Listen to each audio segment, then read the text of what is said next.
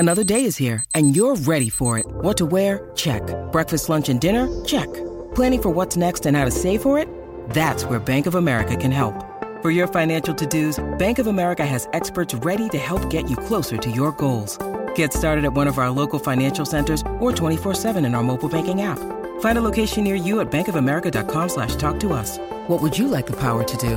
Mobile banking requires downloading the app and is only available for select devices. Message and data rates may apply. Bank of America N.A., member FDIC. It's that time. Psst. Hey, Mitch. Mitchy. We're looking for you, pal. Mitch Sherman from The Athletic, talking Big Red. Unleash the fury, Mitch.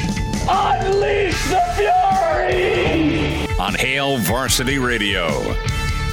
Thanks for hanging out. It's Hail Varsity, Tuesday, signing day eve. Chris Schmidt, Elijah Herbal. We welcome in Mitch Sherman from The Athletic at Mitch Sherman. On Twitter is where you follow him.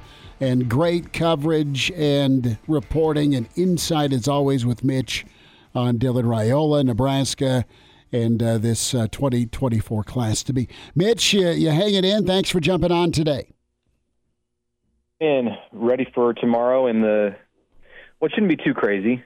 We got the big announcement out of the way on Monday night, but always some drama on the national level, at least, and maybe at Nebraska this year on signing day. Well, and I want to go to that national level, Mitch, with The Athletic, and you have a lot of colleagues on the national level as well, and just your I guess reaction. What feedback have you gotten from them? What's kind of the buzz about Nebraska right now nationally on the Raiola flip? Yeah, it's interesting. I think people are excited by the moment that has been presented to Nebraska here. I do think that there is some fatigue at the end of. We're now in the last year of the 4-team college football playoff, and next year it expands to 12. And with that comes the opportunity for more programs to have the opportunity to compete for national championships. It's the simplest way to put it. And there have been forces at work in college football with the NIL and the transfer portal that allow for some of the schools that aren't at the very, very top to build their rosters and add talent in ways that we haven't seen in recent seasons. And this is another example of that as the sport goes into that 12-team era. Not to say that Nebraska is a contender next year for the 12-team college football playoff because it has Dylan Raiola, but there's hope on the horizon. I think for a lot of programs that didn't have hope in recent years, it's been Alabama, Georgia, Ohio State, Michigan has come in.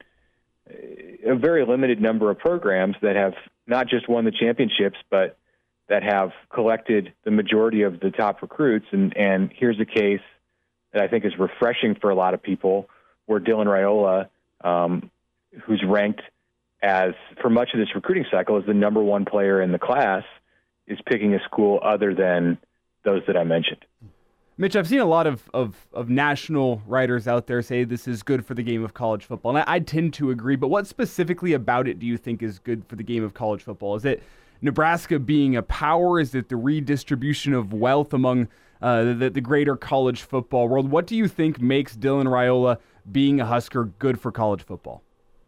Well, at first I think it's just a reason to watch, and Nebraska hasn't given people outside of its own footprint and fan base much of a reason to want to watch Nebraska football in recent years. And Nebraska is one of those programs, like several others, where the sport is better when the Nebraska program is thriving. It has a large and loud following, and it's still a name, a blue blood.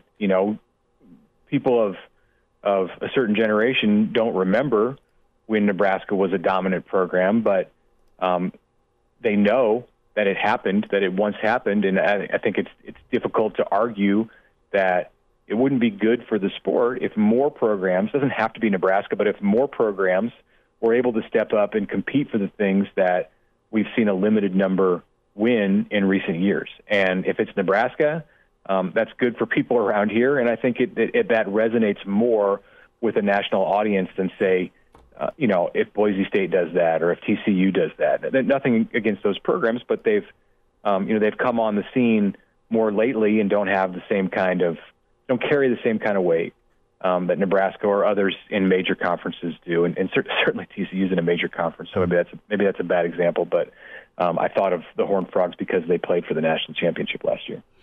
Mitch, let's spend a minute here on the legacy aspect, and you got your centerpiece of the legacy discussion with Dylan and Dom, but what a loaded 2024 class of Nebraska legacies that are coming to play ball where Dad played ball. Yeah, it's not just any five who are signing as the sons of former Nebraska players when you look at the group.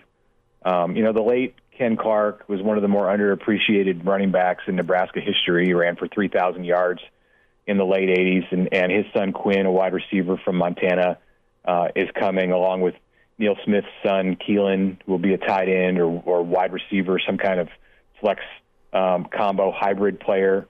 Of course, you have Caleb Benning, the son of Damon Benning, who's well known around here for his work on the Nebraska broadcast, but also as a running back on 2 national championship teams and the MVP of the '96 Orange Bowl. Sam Cook was one of the great punters in Nebraska history. He still holds the record for single-season punting average.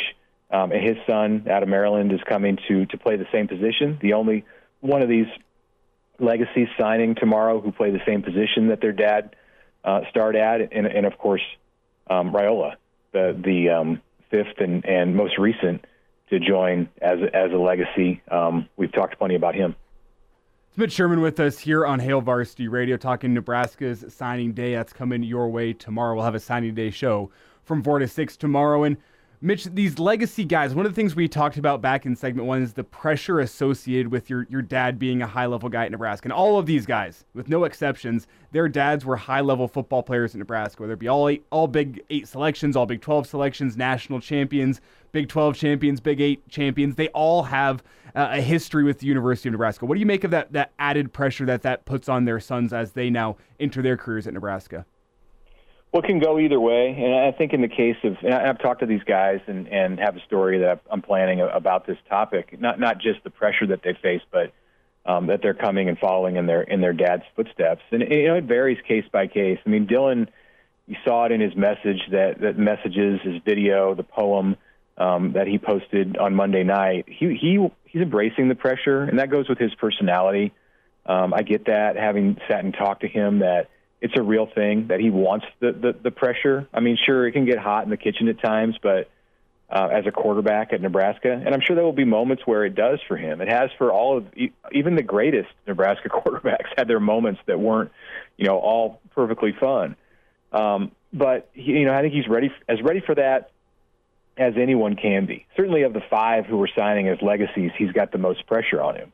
And then you look at Camden Cook after that, because his dad was so good and because they played the same position, and Sam spent 14 years in the NFL. He's also walking into this eyes wide open about the kind of pressure that he has. And, he's got a senior ahead of him this year, so it's not a Raiola situation where you're going to have people clamoring for him to start. People don't pay as much attention to the punting spot, but that's an important name to have on your back. The others, it varies. I mean, Caleb Benning's recruiting has been interesting and unique all the way through. He was injured most of his junior year, didn't have film to put out there. He wanted to bet on himself here as a senior and really win over the Nebraska coaching staff when I think they were a little bit unsure about where he fit in their scheme, even though he had an offer all the way through. Quinn Clark, his father Ken passed away 11 years ago when Quinn was just a kid, and he's somebody who he hasn't lived in Nebraska. He doesn't, I think, understand all that his dad means to everybody. Not everybody, but certainly a faction of people in this state who remember the great Ken Clark. And then, with Keelan Smith, his dad did enough great things in the NFL that I think he also understands the environment that he's walking into as a big-time football player. And I think he's well positioned to be able to handle the spotlight. Mitch Sherman's with us. Few minutes. Hail Varsity Radio. Mitch with The Athletic at Mitch Sherman on Twitter. Right now, as the composite rankings lay out for the new 18-team Big Ten, Nebraska is right behind USC in at 6th. Ohio State right now at 2. Oregon 8. Penn State 13. Michigan 16. Nebraska 20, right in front of Wisconsin. What does this second class need to be for Matt Rule? It needs to be a difference-making kind of class. And I don't think it so much matters. I mean, if you're ranked number 1, 2, 3 in the recruiting rankings, it's clear that your class is stocked with 4- and 5-star players, and you've got guys like Raiola who are expected to come in and make an immediate difference. Once you get into that, maybe it's arbitrary where you draw the line, but if you get into the 8 range or the 10 range, it becomes more fuzzy in terms of like who's really got the better class. It's hard to say, like if a team's ranked 16th in the recruiting rankings or 18th or 20th, how it's going to play out. It's basically a coin flip, and it comes down to how those players are developed in the program, what the culture is like that they're walking into. How many of them are given time, who the players are around them. So there's a lot more that goes into their success than just the ranking that they have next to their name as recruits. This is obviously an important group for Rule because it's the first one that he's had a full year to put together. Last year was a fire drill, and while Mickey Joseph's interim staff should be commended for the great work that they did to keep things together when it was very apparent that Nebraska was moving in a direction away from them, that it was hard for Rule, even with that scenario, to pick up and build, what would be considered a landmark recruiting class. Usually with coaches, when they're hired in November or December, the second class, the first full class, is where you really get an idea of what they're made of as recruiters. And this one, it looks good. It's always better to check back a couple of years later.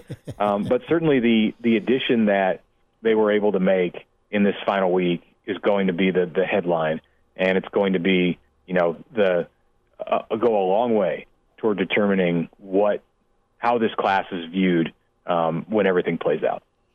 Mitch, we'll let you be. We'll see you tomorrow at Coach Rule's presser, and always love your insight. Thanks again for spending the few minutes with us today.